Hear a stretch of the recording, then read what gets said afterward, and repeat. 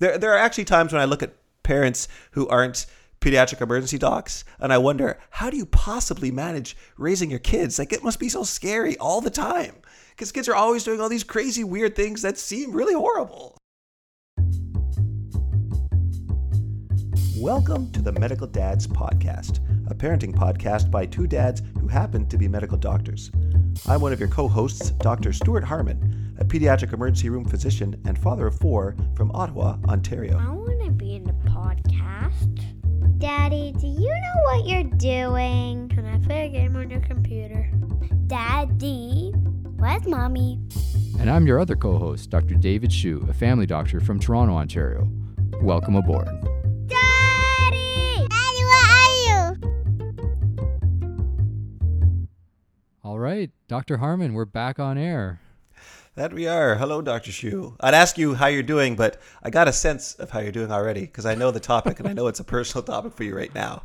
Oh, man. I mean, to fill our audience in, today is like day 5 of my son having a bad case of, medically we call it gastroenteritis, but it's basically nausea, vomiting, diarrhea combination. And actually, I had to call Dr. Harmon 2 days ago, early in the morning, because my son had a bit of an incident overnight, and my wife and I were like, how long is this going to go on for? And I was thinking about it, like, while I was washing the floor at 2:30 in the morning and cleaning, like, the little mat that we have in the bathroom because of the accident that he had. It was pretty nasty. So to fill everyone in, basically, we were away on holiday in upstate New York. There's a museum of play for kids, which I highly recommend. And when we came back from that trip, we were fine. The trip was great, but the next morning my son started vomiting. He vomited like 4 times that morning. So this was like on Friday. And okay. Actually, this does not tarnish your recommendation of this museum. Well, that's one of the issues we'll talk about because we don't really know where he got sick. Like, we keep thinking maybe it's from the museum, like he touched some toys, because obviously the place is, there's kids running around everywhere. Right. And some of them are probably sick. So maybe we should just never take our kids to anything where other children are involved. But other than that, like, we also ate at different restaurants. Like, on our way out of the U.S., we bought some like pre-cut fruit, which we almost never do, from the grocery store because we wanted something to chew on in the car. And strawberries and blueberries. I applaud you buying fruit. Strawberries and blueberries seemed like a good idea at the time. And then he woke up and started vomiting. And then by that night, I was down with a migraine. And the next day I got sick. So both of us were sick. Yeah. Then my wife got sick. And on, I think it was Sunday night, like, sometimes when I get pretty sick, I get a craving for like potato chips, like a big bag of Lay's. Okay. So I got a big bag of sour cream and onion. My wife and I were eating this like crazy because we've been feeling so unwell that day. And then my daughter's like, I don't want any, which is really, really strange. So we're like, oh no, she's going to get it now too. But then she actually pulled through. So either she was just mad at us for some reason and was making a protest by not eating potato chips, or she felt a little something. Because it's kind of out of character. She's more concerned about her cholesterol than you guys are. Well, I figure when I'm in like a really like starvation state, like during an episode of diarrhea, that if there's ever a time that I can allow the cholesterol to float a little bit, that would be a good time. Well, your body probably also just craves salt when you're like not eating well and getting dry and stuff. It should be the other way around, shouldn't it? You should be dehydrated. You should be trying to get rid of salt. That's true. But if you're not eating anything, then you're going to be deficient in like fluids and salt and like, so, when you don't normally drink just free water when you're feeling sick with a gastro. Usually you want some water with some salt and electrolytes. True. So then I think like on Monday he started having diarrhea. Like, it went from vomiting to diarrhea. Yeah. And then overnight he had an accident because he couldn't get to the bathroom quickly enough, or he was trying to pee and then he ended up pooing on the floor, and it was a disaster, right? So we're going to fast forward a bit to now. He's slowly getting better. The vomiting stopped.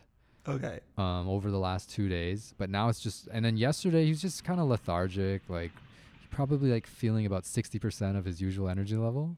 Okay. And then today he started to have more diarrhea. Like I think he went like 5 or 6 times today. So then I remember you said on the phone, like the vomiting can last for up to, what did you say? Up to 5 days, 120 hours. Yeah, usually the vomiting is sort of settled down by the time you get to 120 hours, if not sooner. So he got to about 110 hours, I think. So we're really pushing the limit. And now the diarrhea has been going for like 4 days. And you said this could go for 10 days? Yes, indeed. The diarrhea can go up to 10 days for a viral gastroenteritis. I'm going to be like 6 feet under the ground like 5 days from now if this doesn't improve. Well, at least it usually decelerates. It usually starts to improve, even though it takes sometimes 10 days for it to completely resolve. Okay. But usually on day 10, things are not as bad as they were on day 1.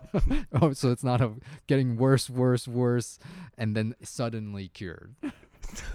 We might be a bit concerned if the diarrhea just seems to get worse and worse and worse, and then suddenly there's nothing left to come out. That may not be a good sign. Probably not a good sign. So, I mean, this case raised a lot of interesting questions. And actually, the first thing I'm going to say is that as a family doctor myself, I will admit there are some knowledge gaps that we have, because when I asked Dr. Harmon a bunch of these questions, like he had slightly different answers than what I was used to giving people as answers. Like, because usually I see people coming in vomiting, right? And they'll vomit for a day or two. Like you rarely see it get to day 3, 4, 5, right? And Yeah, like I've only really seen it with my son. Well, think how much credibility now you're going to have with your patients when you can tell them, like, no, I've seen this personally last up to 7 days with my son. Great. That's half the reason I have 4 kids, is just for that extra credibility when I'm talking to patients. Well, your credibility is quite high with the 4 kids. I have to say that's the whole reason we're doing the show with you. Oh, man. Imagine if we just had one more kid. We could be doing a television show. So let's talk a little bit about some of the medical issues that this scenario and this diarrhea thing bring up, because I think this is something that all parents are going to go through multiple times as your kids grow up. Mm-hmm. And we probably don't talk about it enough. Like I remember usually we kind of, as soon as it's over, we forget how bad it is, right? Yeah. But when you're in it, it's like you're stressing, you're worrying about the kid drinking enough water, you're worried, what day is this finally going to get better? When can we go back to school? Like the parents are taking days off work. Like it's a pain, right? Not to mention it's extremely filthy.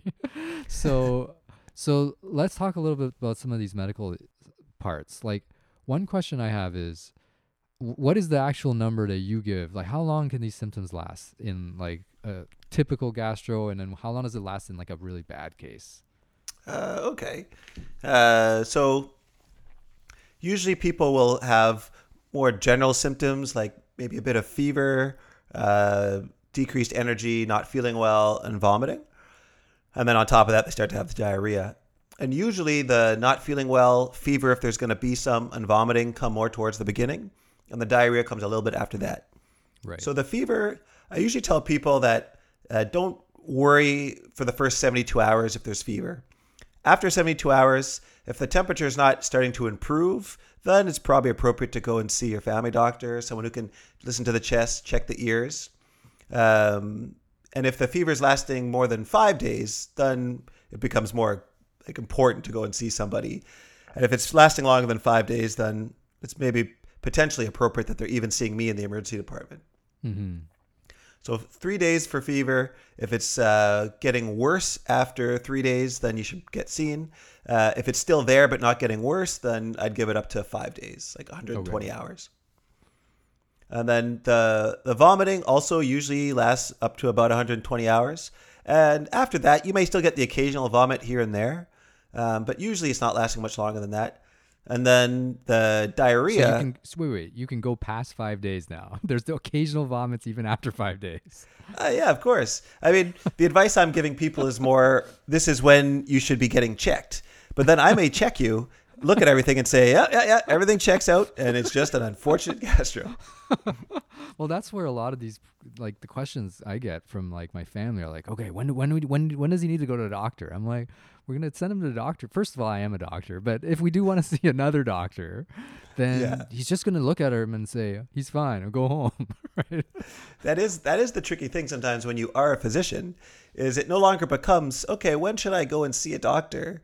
It becomes now more, well, when should I, as a doctor, figure out that there's some crazy thing going on? Right. Which is a perpetual issue in our household, being married to a physician also. Yeah, see, that's at my house, my wife's a teacher, so it's a different dynamic. That must add an extra twist on things for you. We can do an episode about being married to a physician, and I'll tell you all about it.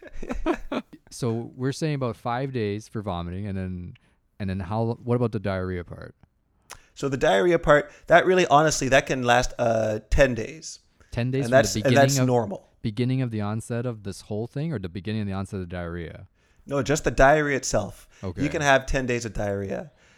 So if you see a physician before day 10, they generally aren't going to do any special test specifically for the diarrhea unless you have other symptoms that would make us more concerned. So if you have blood in the diarrhea, then the chance of it being something like a bacterial gastroenteritis would increase. So I would test your stool for bacteria, even if it was only 4 days of diarrhea with blood. But if it's not with blood, then I'm not really going to likely do a test before 10 to 12 days. That's like the range. At that point, if you do get past those 10 days and you're still going and the tests come back negative, what happens at that point? Like, we're starting to think about weirder causes. Yeah, that's right. If the diarrhea lasts more than 10 days, you'll see your doctor. They'll probably order stool cultures looking for bacteria. And maybe if there's something unusual in your story, like you've been traveling somewhere, then they may order ova and parasite tests as well. Those tests, the cultures and the ova and parasite tests, they take a while to come back, actually. So sometimes people think you're going to get a result in 48 hours, the way you would with, say, a strep throat test. Right. It takes like a culture more time, yeah. Yeah, these can take sometimes 5 days or even a little bit longer than that. So usually by the time that comes back in negative, it's already clear that the problem is resolved. Right. But if you are still continuing with persisting with diarrhea after that, then we would start to be looking for more unusual and unexpected things. Any other ones? And the duration passing these like limits that we've explained. But are there any other specific symptoms that you warn parents about? Yeah. If the child is showing signs of being dehydrated, and that's often a big source of stress for people because they've read about dehydration being a problem. I have to say, over the last 10 years, the number of people who come to the emergency department after 2 or 3 episodes of vomiting, specifically worried about dehydration, has really gone up compared to when I started doing this. So somewhere out there, people are learning about dehydration being a problem. So it's not really that common of an issue. No, to actually be significantly dehydrated to the point where it's dangerous in a developed country like Canada is extremely rare. Right. Unless you have other like underlying problems. But yeah, it's very uncommon for us to see that. So is there an easy way for parents to tell if their kid is dehydrated for real? Yeah, the most important thing, the most reliable thing for parents is going to be how much is my child peeing? So for kids who are past the sort of initial baby phase, you'd expect them to be peeing at least 3 times per day, 3 times in 24 hours. Okay. Or at least that should be your target when you're trying to give them fluids. If you're talking more like babies, kids say less than 18 to 24 months, then we may use a target of more like 4 diapers a day, 4 decent wet diapers a day, or the equivalent of. Okay.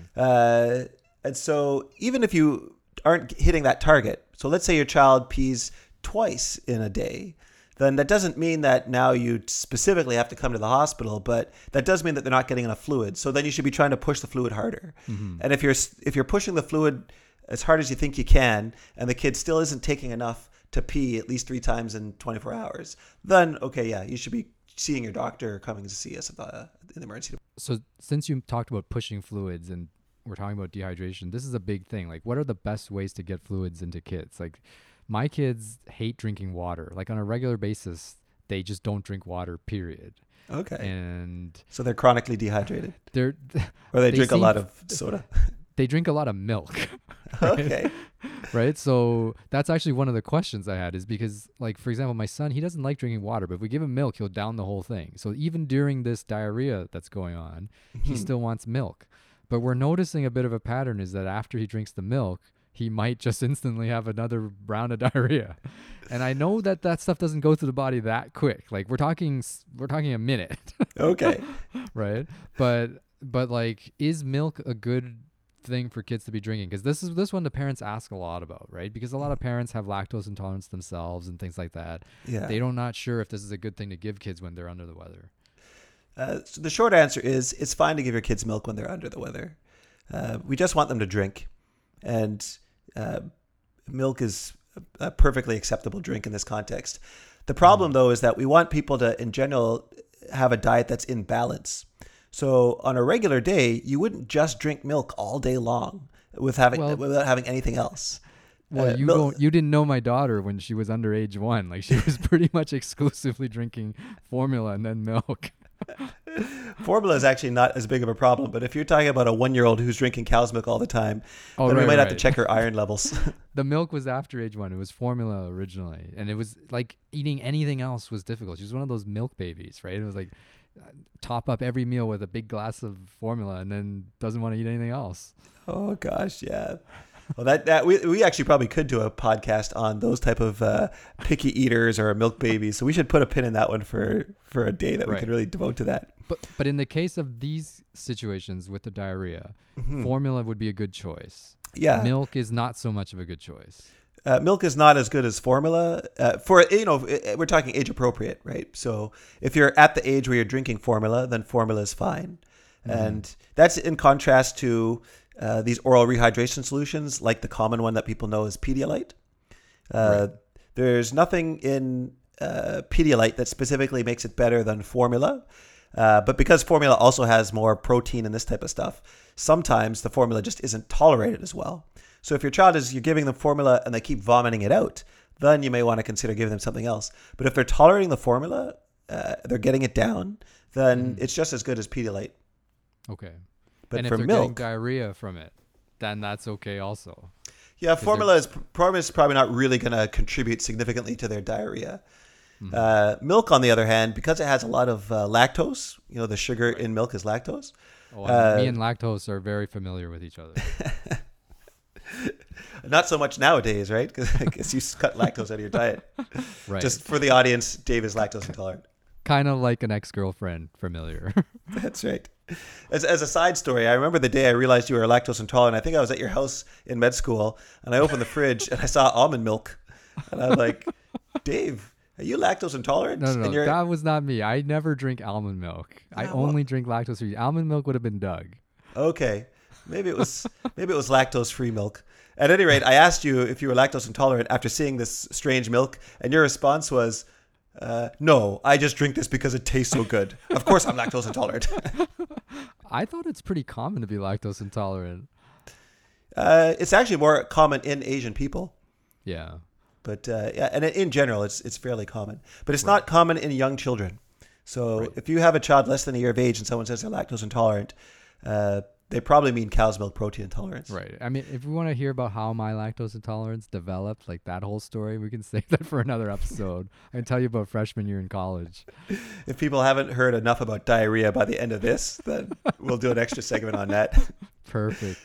But so getting back to that question of milk, though, when you're sick, milk is fine, but if you're just drinking milk all day long, then even on a regular day, that could lead someone to start having diarrhea because of the sugar that's in the milk.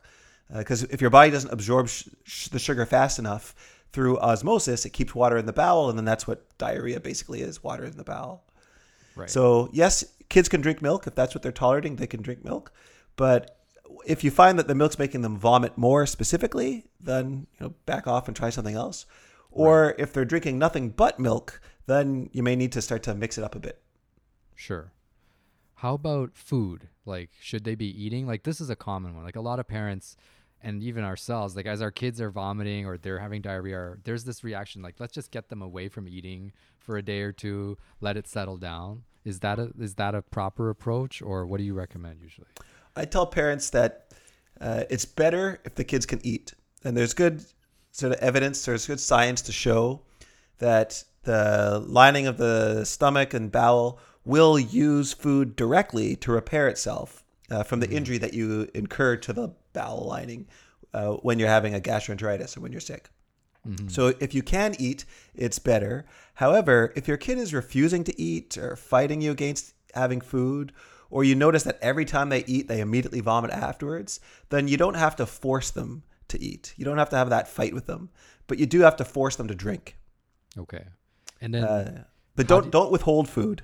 I should add that, because I've seen that before where people are saying, they're asking for food, but I know that's going to make them vomit, so I'm not giving it to them. That you should never do. Well, like that's actually the upbringing that I had. So like when I was growing up, my dad was sort of the over anxious parent whenever I got sick. Yeah. So he's like, he's not eating enough. So he'd eat me as soon as I could open my mouth, he'd be coming at me with some more food, and then I'd probably vomit or have more diarrhea. So, but my mom over time developed this idea that when you're sick, just don't eat, take a break, right?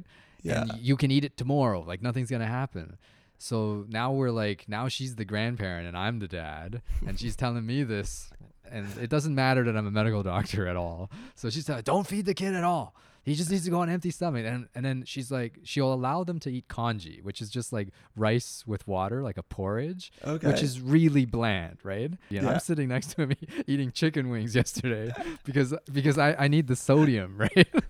And then like she's like, stop. No, he's like, I want chicken wings. And then my mom's like, no, you're gonna have congee. He wants and chicken wings. They're like battling. And I'm like, well, I guess if he's strong enough to be putting up a fight about this, he can't be that hungry. Like, he was really hungry, he would just eat something. I would say if he's asking for food, then yeah, you should give him food.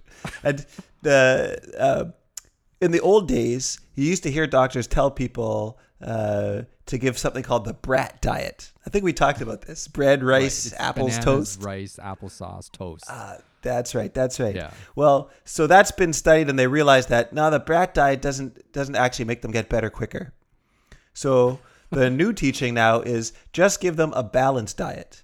And if they can have a balanced diet, they may actually vomit more in the short term, but the total duration of the illness will generally be shorter.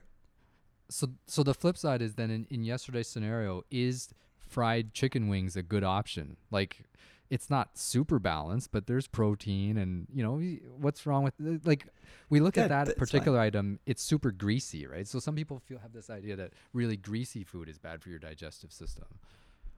Yeah, I would say the chicken wings, I mean, there's a larger discussion about whether someone should be just eating chicken wings in general, I suppose. And the answer is clearly yes on a regular basis. It is one of the greatest foods ever invented, quite frankly. I mean, it's no Kentucky Fried Chicken, but I'm sure it's not too bad for you. But no, I would say chicken wings can be part of a balanced diet. So it's not so much are chicken wings as an individual food item balanced, but yeah, if on a regular day you would eat chicken wings, then of course when you're sick you can also eat chicken wings. But if you just sit there eating plate after plate of chicken wings, of course you're not going to do well. You're going to probably have more diarrhea and stomach cramps. So if your son's asking for chicken wings, then let him have some. Like, don't just give him a bucket. But too bad he's not old enough to listen to this podcast and understand the implications and play it back to my mom. I'm sure if this stuff if the internet is still a thing when your son grows up, then he'll hear this someday, and there will be an "I told you so" moment flying out to somebody. So anything else we want to add about like how to feed the kid or drink during a bout of one of these episodes? Yeah, absolutely. So we talked about, they can eat whatever they want in balance, but if there's specific foods that you notice when I try to give them this, they always vomit, then don't give that specific food. Sure. But then the other part is the drinking. Mm-hmm. So when you have gastroenteritis, if you drink, you may be thirsty and you may want to drink, but if you drink too much too fast, then the stomach will distend a little bit, like it'll overfill a little bit, and then as a reflex you'll vomit. So we do want people to drink, but the mantra is small amounts but frequently. So just give a little bit of time, but give it very frequently. Do you have like a recommendation for the speed then of the drinking? I mean, when I'm seeing people in hospital, I'll actually use their weight to sort of calculate a little bit what I want. But generally speaking, I would say offer your child a few sips every sort of 5 to 10 minutes. And as they're tolerating those sips, then you can start to give them a little bit more and more each time. Perfect. And people will sometimes worry because they've given their kids sips and they've tolerated over like an hour or 2 hours. But then at the end of that, then they vomit. And it always seems like a lot of vomit. So the worry for the parents is often, did any of this stay in? Is more going out than is going in? Right. The fluid is usually absorbed relatively rapidly. So I would say as long as enough is staying in that they're peeing the way we told people before that they should be peeing, right. Then you don't have to worry too much about that. This is all very reassuring. I'm taking everything you're saying and like superimposing it on the current scenario in my household. The latest thing today was like, I was told by family to bring home some bottles to do some stool cultures because it's been going on too long. And I was going to tell them, you know, we got 10 days. We got 10 days of this to go through before we worry. Because my thing is, like, I don't know if you've ever collected a stool culture at your house. Like, the actual container tells you the instructions. It's something like lay a layer of saran wrap on your toilet. Yeah, layer of saran wrap on the toilet, then have them go into the saran wrap, which at this point in time is going to be super messy. Yeah. Right? Let's just drop a water bomb in the middle of this saran wrap and let it splatter everywhere, and then use that and collect it and put it into the little bottle. I'm like, is it really that necessary? Like, can I just not take a stick and dip some in from the bowl? Or at least maybe have them poop on like a little potty or something. Yeah, but that might be a better See, the idea. kits we use at the hospital, at my hospital, it comes with a little plastic hat that sort of sits in the toilet that you can use. So it doesn't sound so messy, but these kits that you're talking about, it sounds like it's designed to discourage people from doing this at all. Step 1, lay out some saran wrap over the entire bathroom floor. Step 2, get into a moving vehicle. Well, nothing about medicine is intended to make it easy for parents. That's right. So, I'd have to say at this point, the stool cultures are highly unlikely to yield anything that's going to be useful for you. So, anything else we want to add about fluid replenishment, nutrition replenishment, or we're good with that? One other topic that's probably worth mentioning is what fluid do you use to replace? We talked about how milk is fine, but I just want to add on to this. A lot of parents are still under the impression that they need to be giving oral rehydration solutions like Pedialyte. And I feel like parents sometimes think that this stuff isn't just another way to give fluids with some electrolytes, but that people are led to believe that this is a medication, that giving this will help cure the underlying problem. Now, do we want Pedialyte as a future sponsor, or are we just going to talk freely about this?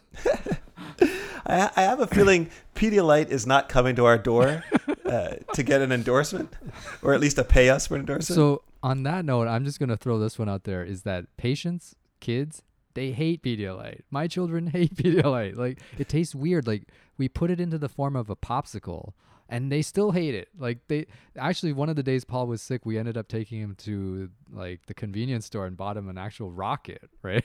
Yes. He liked that, right? Or a Freezy. But then the Pedialyte, he had 2 drips of it, and he's like, I'm out of here.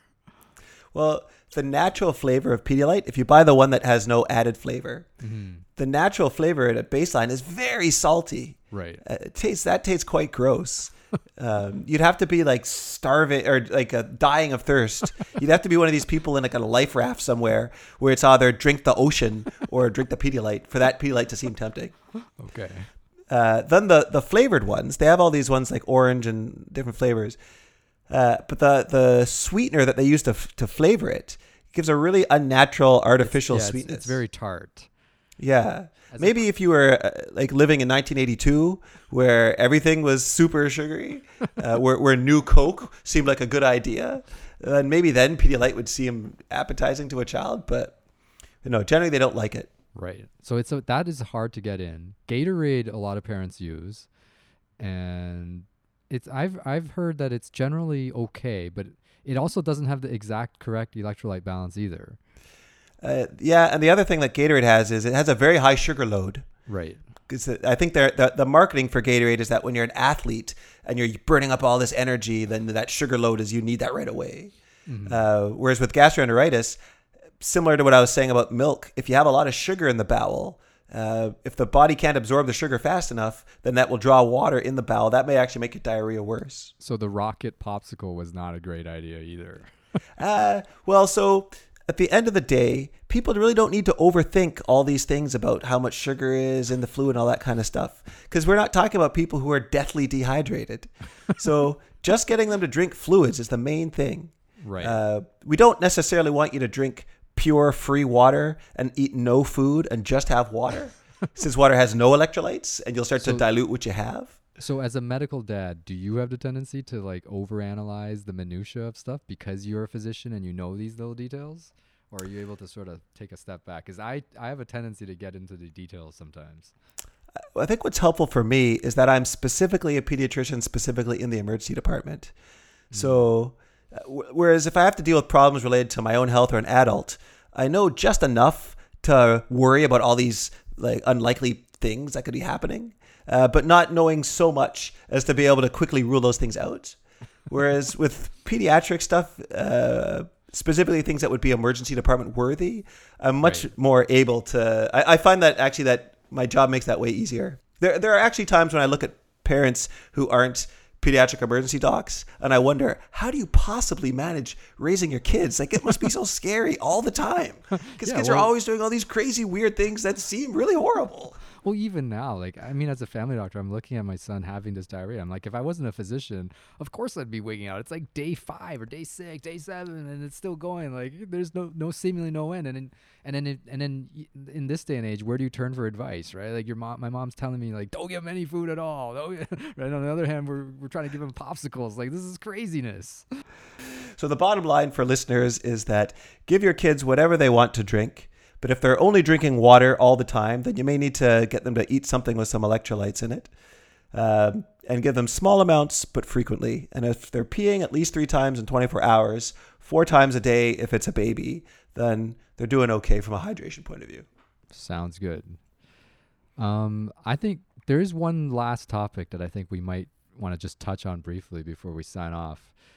Whenever one of my kids gets sick, whether it's diarrhea or a cold or anything, we start thinking about like, where do they catch it from? So especially this most recent episode, because we were traveling and our family was together. We didn't interact with a lot of other children. So we've been trying to figure out like which was the source of this. And this seems to be like a fun game. Like, everyone in the family is participating. Like, everyone has an opinion. People who weren't there are like, oh, I think it was that thing you ate, or oh, it's got to be that museum you guys went to, right? Right? Or it'll be coupled with, you know what, we're never going on another vacation again, because clearly that's the reason. So, like, obviously we don't know where he caught it from or where him and I caught it from, but what is some general prevention that we could do? Like, where are the common places that kids find these viruses or bacteria? So typically the way it is spread is from surface to, or from person to surface, and then from surface to person. So the biggest thing is making sure that you're washing your hands. That when you go out somewhere and you're touching a lot of stuff, that the kids wash their hands before they eat. Not because we're so worried about the food being contaminated as such, but just that if you're touching, like if you're eating and your dirty fingers are getting close to your mouth or in your mouth, then you're potentially going to get something. And how realistic is it for a 3-year-old or a 5-year-old to be washing their hands well enough that they can actually get it clean? Well, you don't need to be obsessed with them washing their hands after every contact they have with every surface. But when they sit down to eat, then they should be washing their hands. And when you sort of enter and exit a place where there's a lot of people, then it's probably prudent to wash your hands. Do you remember in medical school we were taught how to wash our hands? There was a lecture about this. It was supposed to take 30 seconds. Right. You have to sing the whole entire happy birthday song out loud from beginning to end. That's about the amount of time you should be scrubbing with the soap. Did it specifically have to be out loud? Was that part of the... I think when you sing it in your head, you can sing it super fast. So to do it properly, you should be washing your hands, sing happy birthday, ideally with a metronome to help you keep time when you sing. Exactly. And I'm pretty sure my daughter is cheating when I told her to do this. Did you finish singing? Yeah. I'm like, it's been 2 seconds. I didn't hear you singing. Did I tell you this story that... So when I was a kid, my parents were really big into getting us to wash our hands when we use the bathroom, before we eat. Okay. And so that's the way I remember being raised right from the beginning. So we actually were pretty good about washing our hands in our house. But I remember one day I came out of the bathroom and my dad was there and he was saying, "Son, did you wash your hands?" And I said, "Yeah, I did, Dad." And he's saying, "Okay, because you know what happens if you don't wash your hands." And thinking I know the answer, I'm saying to him, "Yeah, you get sick." And he said, "No, son, you could die." And then I just remember like, wow, that is even more serious than I realized. This hand thing is, I'm glad I washed my hands. Your dad has a way of laying out the truth. That's right. Wash your hands or die. That should be written over every bathroom sink in every restaurant. So, prevention. Prevention. So cleaning your hands. How about cleaning the bathroom? Like the bathroom and these floors and stuff are a disaster during a bout of this going through the house, right? Like the kids are, sometimes they're vomiting on the floor. Like, is the vomit is also contagious also? Yeah, presumably there are virus particles in the vomit and in the poop. It's good to try to keep, if there's visible soiling on your bathroom floor, then that would be a prudent medical recommendation, is to remove the feces from the floor and the vomitus from your taps. And we should just be grateful that, generally speaking, the color of feces is fairly distinct, so you can see it most of the time. That's right. There's a reason toilets don't usually come in brown. Or yellow. Yeah. Although you can buy one if you're determined. You probably could buy a brown one too. Yeah, but commonly white is a good choice for a toilet. But so yes, you should keep your bathroom clean. However, I don't really endorse going crazy with the disinfectant all over the bathroom, constantly doing that. I mean, if you have the time, then great. But it's more important to clean your hands, because that's the vector that it's getting. It's not that you step on a dirty floor and then get gastro that way. I mean, unless your kids lick their feet a lot. Well, you scratch your toes or something. Yeah, I suppose there's that. But as long as you're washing your hands before your hands are going to your mouth, then you just should be generally safe. All right. And of course, a lot of viral illnesses will also go through the eyes. So it's not just about not putting your hands in your mouth, but generally try to avoid touching your face. Mm-hmm. Mm-hmm. But there are studies showing that it's almost impossible to stop touching your face. Like the typical person sitting there will touch like their mouth, over 5 minutes several times inadvertently. Yeah. And I guess there's a whole philosophical and potentially scientific question about how much effort should you be going to prevent yourself from getting exposed to these kinds of viruses. Because if you kept your children completely unexposed to any of these illnesses now, then as an adult, they might actually be more vulnerable because they would not have built any immunity to this. Right. So there's that whole hygiene theory about why allergies and other autoimmune problems are more prevalent nowadays. And that's one of the theories. Right. So on that note, these episodes of diarrhea are actually a normal thing. They're I think, to conclude, these things just happen. We all go through it. It's a rite of passage. It's a rite of passage for parents, to nurse their kids through it, the late nights, cleaning the floor. It's a rite of passage for medical students too. Like, I remember I had never gotten such a bad diarrhea as I did when I started in the middle of medical school. Like those times you crumple to the floor because you've been in and out of the bathroom 18 times in a day. Like, that happened to me. And that started when I was in medical training. So this stuff happens.